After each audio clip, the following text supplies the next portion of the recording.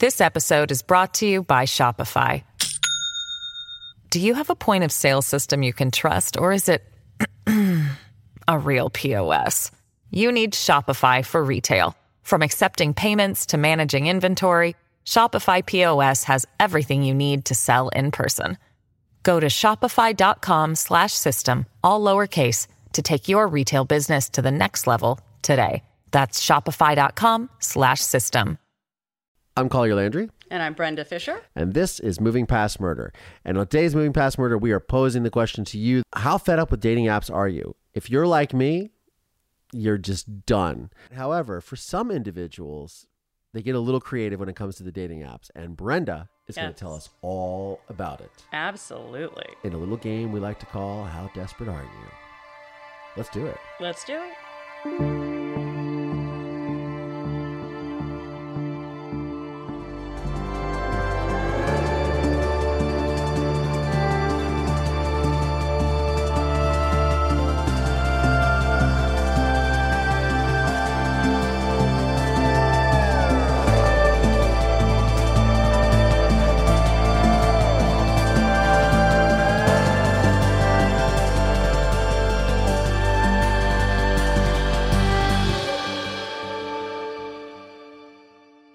So, Brenda. Yes. When you came into the studio today, you had this question for me. And you said what? I said, has your dad ever been on inmate.com? What were your thoughts on that? So I went and searched for his name. He didn't pop up, so I'm assuming he's not on there. But just with the type of person that he is, and the fact that he always seemed like he wanted to always be in a relationship, sometimes more than one at a time, of course, as we all know. And so I thought, well, being... Were you saying that were you trying to very subtly say that my father was like a notorious womanizer? Yes, I was. No way. Yep. Seems like that was the case. So I thought for sure he would want to be on inmate.com, and he would want to, have several women going like he's used to. And so I thought for sure I'm going to, check it out and see if he's there. You're going to Google it. And so what did the interwebs tell you in their infinite wisdom? So I didn't see him on there, and I thought that was interesting. I thought, well, what is he doing? Because, I would imagine maybe he's just receiving enough mail to keep him busy from women who are fans, and at his age, most women are probably not as techy if they're in his age demo and they want to stick to just sending letters maybe. So that poses a really interesting question. So do you think that his newfound fame or infamy, rather, from maybe the documentary or the Forensic Files episodes, make him more of a catch to these women? Is that what you're proposing? I mean, there are a lot of women out there that seem to, really be into incarcerated guys. And, to me, that seems kind of strange. But you know what? I guess you would know where they are at night at least, right? You definitely would know where they're at. So without trying to be cheeky, yes, even though we are, what I'm curious about is, because there's been this, as we know, the internet revolution in dating. You can date with your phone. It's blah, blah, blah. And you and I both experimented with that during the pandemic. And I think we're both still single. So single. So obviously it didn't work out so well. Yeah. But on that note, do you think that it's also the idea that you don't really have to be attached to or have the connection to that person? Maybe so, or it's easier just to write to them and know that you don't actually have to meet them in person, especially if you find one that's, in there for life and no chance that they're going to get out anytime soon. So maybe you feel, more comfortable not worrying about ever having to meet the person in person. I don't know what the attraction It's interesting is. Because I listen to Bill Maher a lot. Mm-hmm. He's got the show on HBO, Real Time. One of the things he was talking about last night in his little monologue is he said some staggering number, like 30% of males between the ages of like 18 and 30 are not having sex or not sexually active. And it was discussing about like these people, young men especially, like becoming more introverted or accepting these things that are not considered, at least for my generation and probably your generation, and I would think for even the generation before me, social norms. I think it's a new thing to have a strictly online based relationship, and not in the catfish sort of way, but in the way of like, this is normal to me to share videos via Instagram. And I think we've seen over the years, with the emergence of things like Instagram, Facebook, instant messaging, which has been around forever, but this interaction, this Snapchat, where you can send me a video instantaneously, Marco Polo, whatever your choice is, you do feel more connected to that person in a digital way. So do you think that, going back to this, that is sort of the allure for these women? Or obviously the inmate, they just like to talk and get attention because they're incarcerated, and you don't have that, right? And we're all, they're trying to get to a sense of normalcy, whatever that looks like for them. I mean, I think their sense of normalcy is maybe a little different than our sense of normalcy. Right. Nonetheless, whatever they think that is. So, yeah, I'm interested. I'm intrigued by this, what the stats are. But you were thinking about setting me up with some people. Is that correct? Yes. I was looking through, and, I'm very eager. Some of the girls on here are actually attractive, and they don't look like hardened criminals. And then most of them that have, drug charges, selling drugs, distribution, that type of thing, bad decisions. But you go through the men, and I can relate to those bad decisions, right? That's for sure. Right. But you go through the men on here, and a lot of them are in here for, first-degree murder and kidnapping and all kinds of fun stuff. So it's a little bit different than the women that are on here. And I noticed too, as I'm scrolling through, there's a ton more men than there are women. Sure. For sure. On this as well. Well, just for percentages, I think that statistically in the United States, there are far more men incarcerated than women. Right. Exactly. So it's just interesting to see when some of these girls look like the girl next door, and it's like, what did you get yourself into? And surprising to me. But a lot of the men on here basically look like criminals. So cool. So there's a little bit of a difference. It's just interesting to see. Well, you told me that one woman had a cat. Now, I'm allergic to cats, so that won't work out. But she has a cat in prison? She's posing with her cat in prison? Or this is a pre-prison? These are pre-prison pictures. Got it. So they're able to still access their Facebook profile and pull some pictures off? Like, I don't know. They've allowed access. It's like a cross-app sort of thing. I don't know how that works. Or is this inmate.com thing, or do you think this is something that a civilian on the outside of the prison is putting together for them in hopes of getting them? It might be, because they do have list an inmate. So I think that it has to be listed by someone on the outside. So that would make sense with the pictures and how they're able to access the pictures. And see, and as I know that because this was one of our bonding moments, we discussed when I first met you, you had a friend who was incarcerated that you had grown up with, that you were very close to. So you were receiving emails via JPay. So when I said JPay, you were like, I understand the whole system. So yes, I think our viewers would be interested in this, because if you don't have anyone that's incarcerated, but you are a true crime junkie and you want to know about these things, the system for communicating in prison has evolved significantly.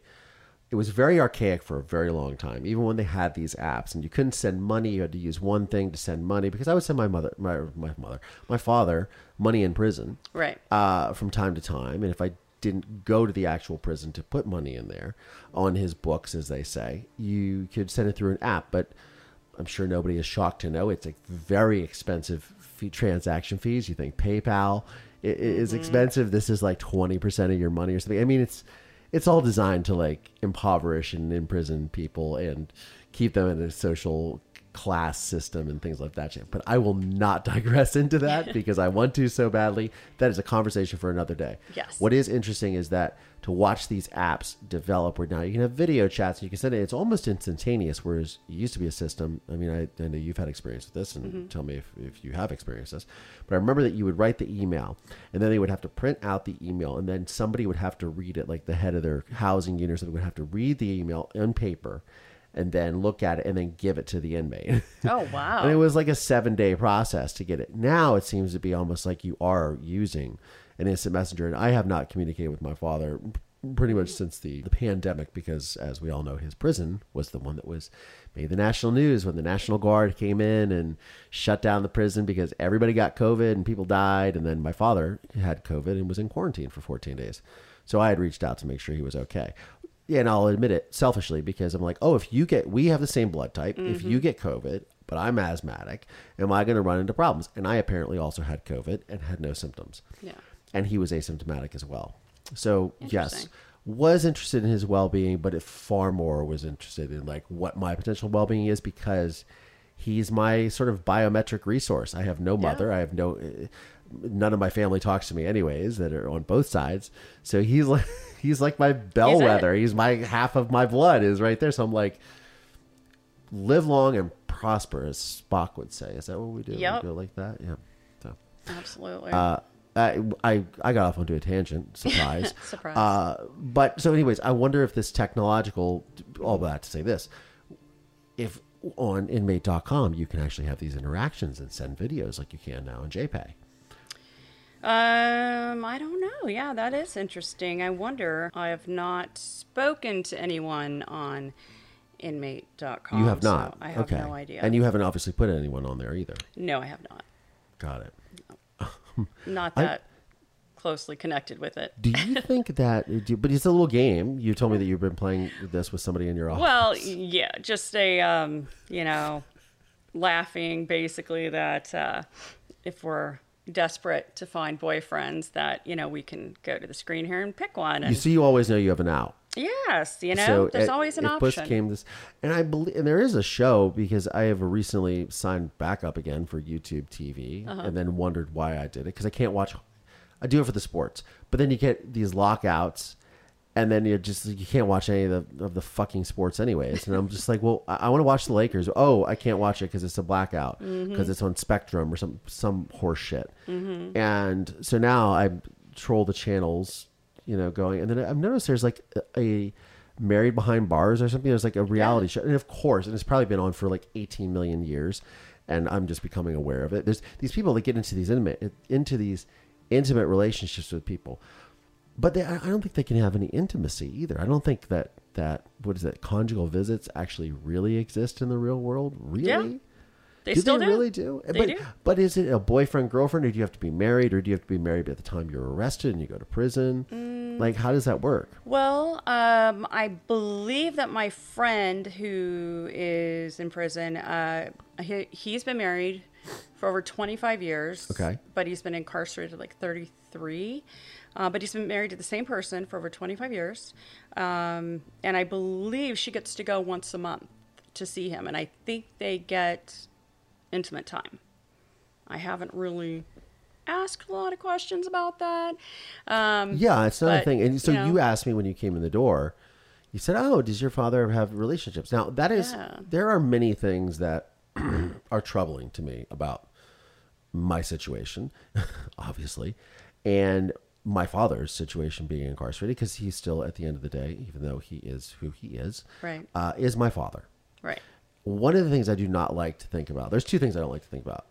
One would be any sort of forced sexual interactions with other inmates.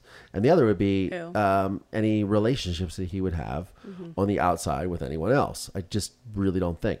However, that said, I did go to visit him 20 some years ago.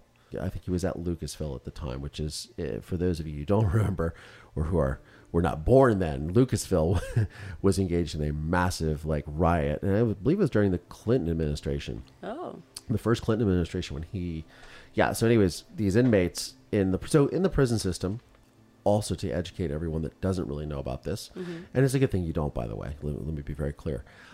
There are multiple groups that segregate you. And we're going to interview my friend John Morrissey, who did one of my top 5 favorite films of all time, American History X, who became a mentor to me, and he's ultimately the one who helped me make A Murder in Mansfield. Right. He's my co-executive producer, and found Barbara Koppel, blah, blah, blah, right? Right. One of the things that you discover in prison is it's sort of just like the outside. If you had, the same groups of people in a very confined space, right? So you have the blacks, and any black, whether you are Haitian black or African American black, whatever that is. the white people, and then most of them, of the white people, fall under, unfortunately, like the neo-Nazi sort of thing. Right. And then the sort of segregation with that is then there is, I think there's like the white Irish as well. Or there's like a Gaelic sort of clique there that are not neo-Nazis, that don't believe in fascism.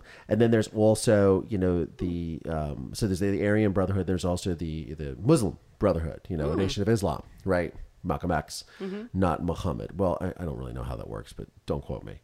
Anyways, not Nation of Islam.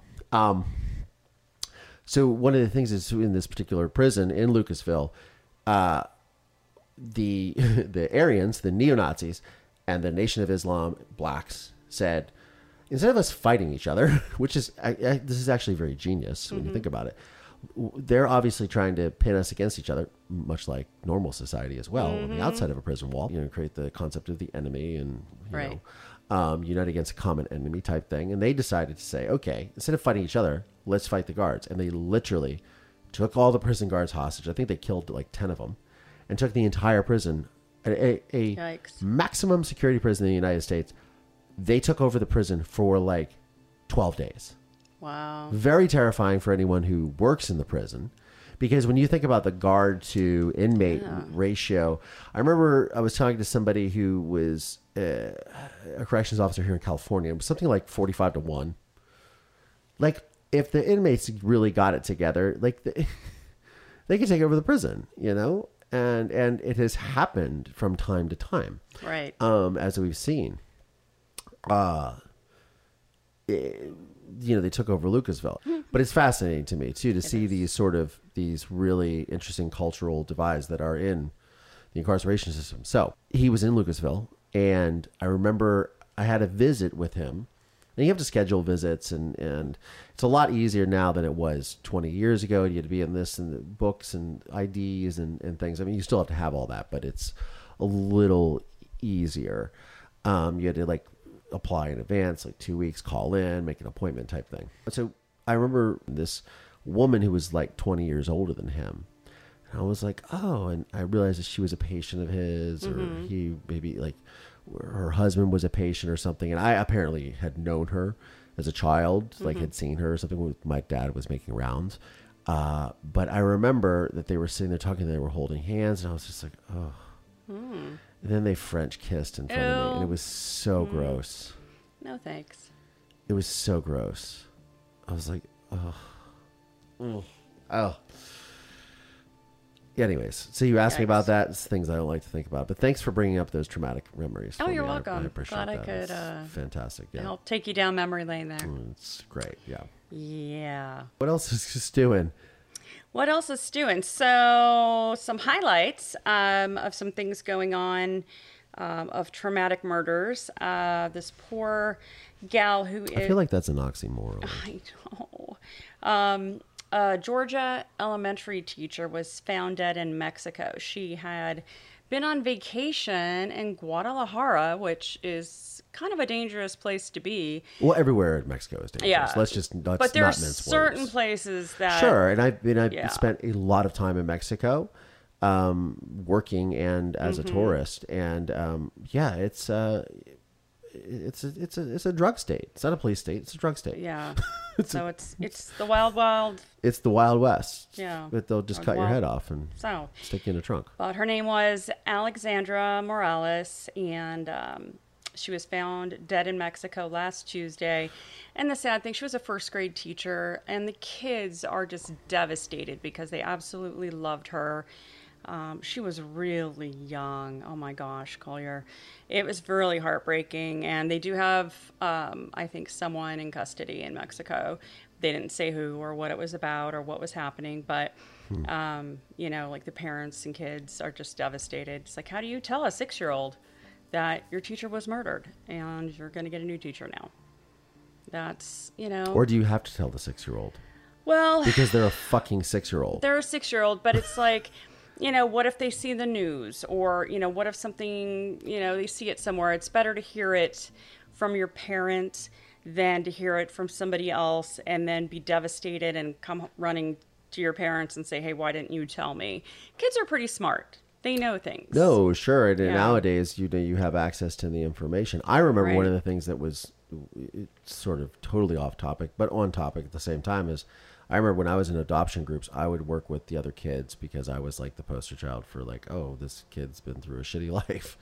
And there was a lot of kids that would rebel when they turned 18 because back then in Ohio, if you were adopted, you'd have a normal life and your parents might not tell you who you are or that you were adopted because you're like, hey, my mom and dad, it's great. And like nobody knows, right?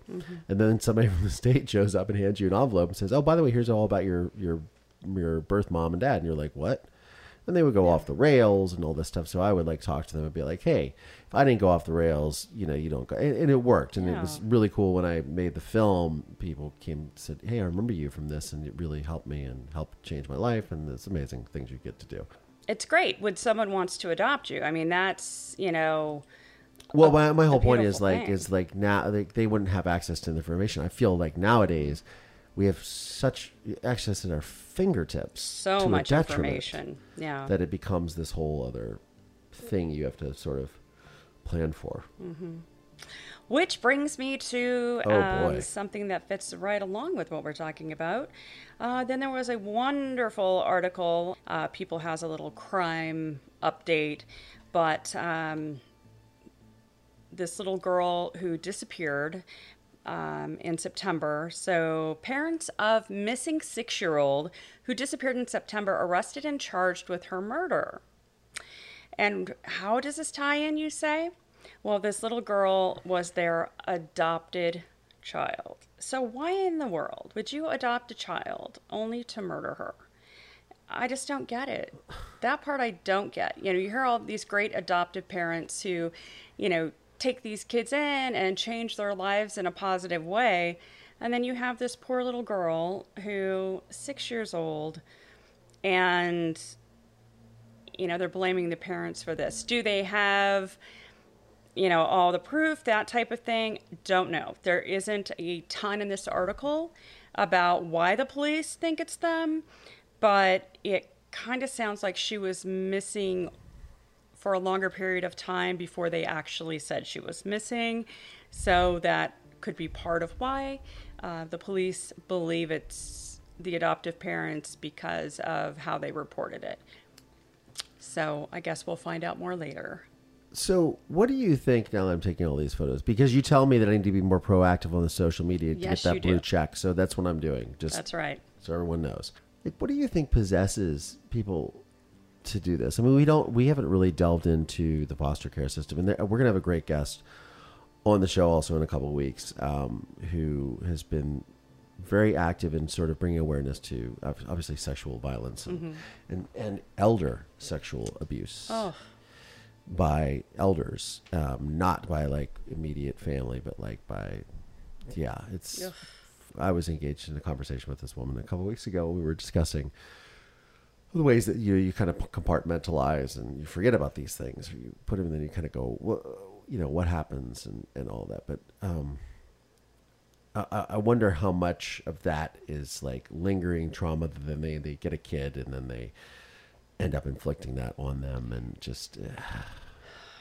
I just. What's the can't. answer? I don't know. I really don't know. And then there are a lot of good people that I think would like to get involved in the foster system and adopt and all of that, but it's so overwhelming and so daunting that It's insane. that And I- then there's.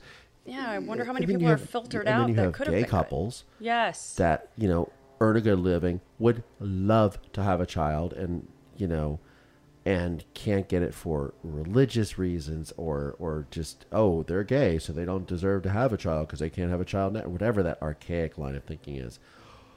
I'm like, they would, because these people literally cannot have a child. Yeah. Like physically, a man and a man or a woman and a woman cannot physically have a child. There are ways, obviously, Yeah. but they cannot have a child. And the amount of love that they would pour, I mean, if you want to say it's an unfair advantage, then maybe, yes, the kids will probably be superior because they will be loved and they will get everything in the world and they will have this all cool creative flair to whatever they do. And that's awesome. Yes. But, it's really frustrating as someone who grew up in that system and then saw that system affect others around me. Well, and I don't think Knees reformed. Yes, in California, I don't think it's as big of an issue. I actually know several gay couples that have adopted kids, and sometimes a couple of kids, and are doing amazing with them, and have so much attention, and everything is about the kids, and they find out what they're interested in, and really lean into that, and that. It makes my heart happy to know that there are good people out there that truly care, that are taking these kids out of horrible situations and changing their lives and helping them heal. Because a lot of these kids are damaged. They've seen things that they shouldn't have seen, been in situations they shouldn't have been in, that I can't, like, as an adult, I haven't even been in and don't plan to. But sometimes these kids just don't have a choice. They're just dragged through the mud, so to speak. And, and it's just, they need a break. They just do. Yeah. On that note, we will delve into these conversations a lot more in the future, because this is all, as you know, is something I feel very strongly about. Yes, for sure. But for now, I'm Collier Landry. And I'm Brenda Fisher. And this is Moving Past Murder. Thanks, y'all.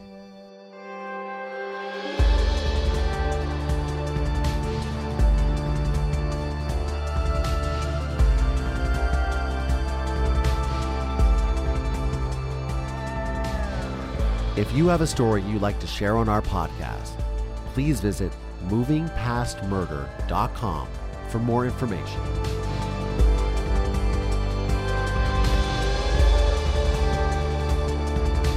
The film A Murder in Mansfield is available on Investigation Discovery, Discovery Plus, and Amazon Prime Video.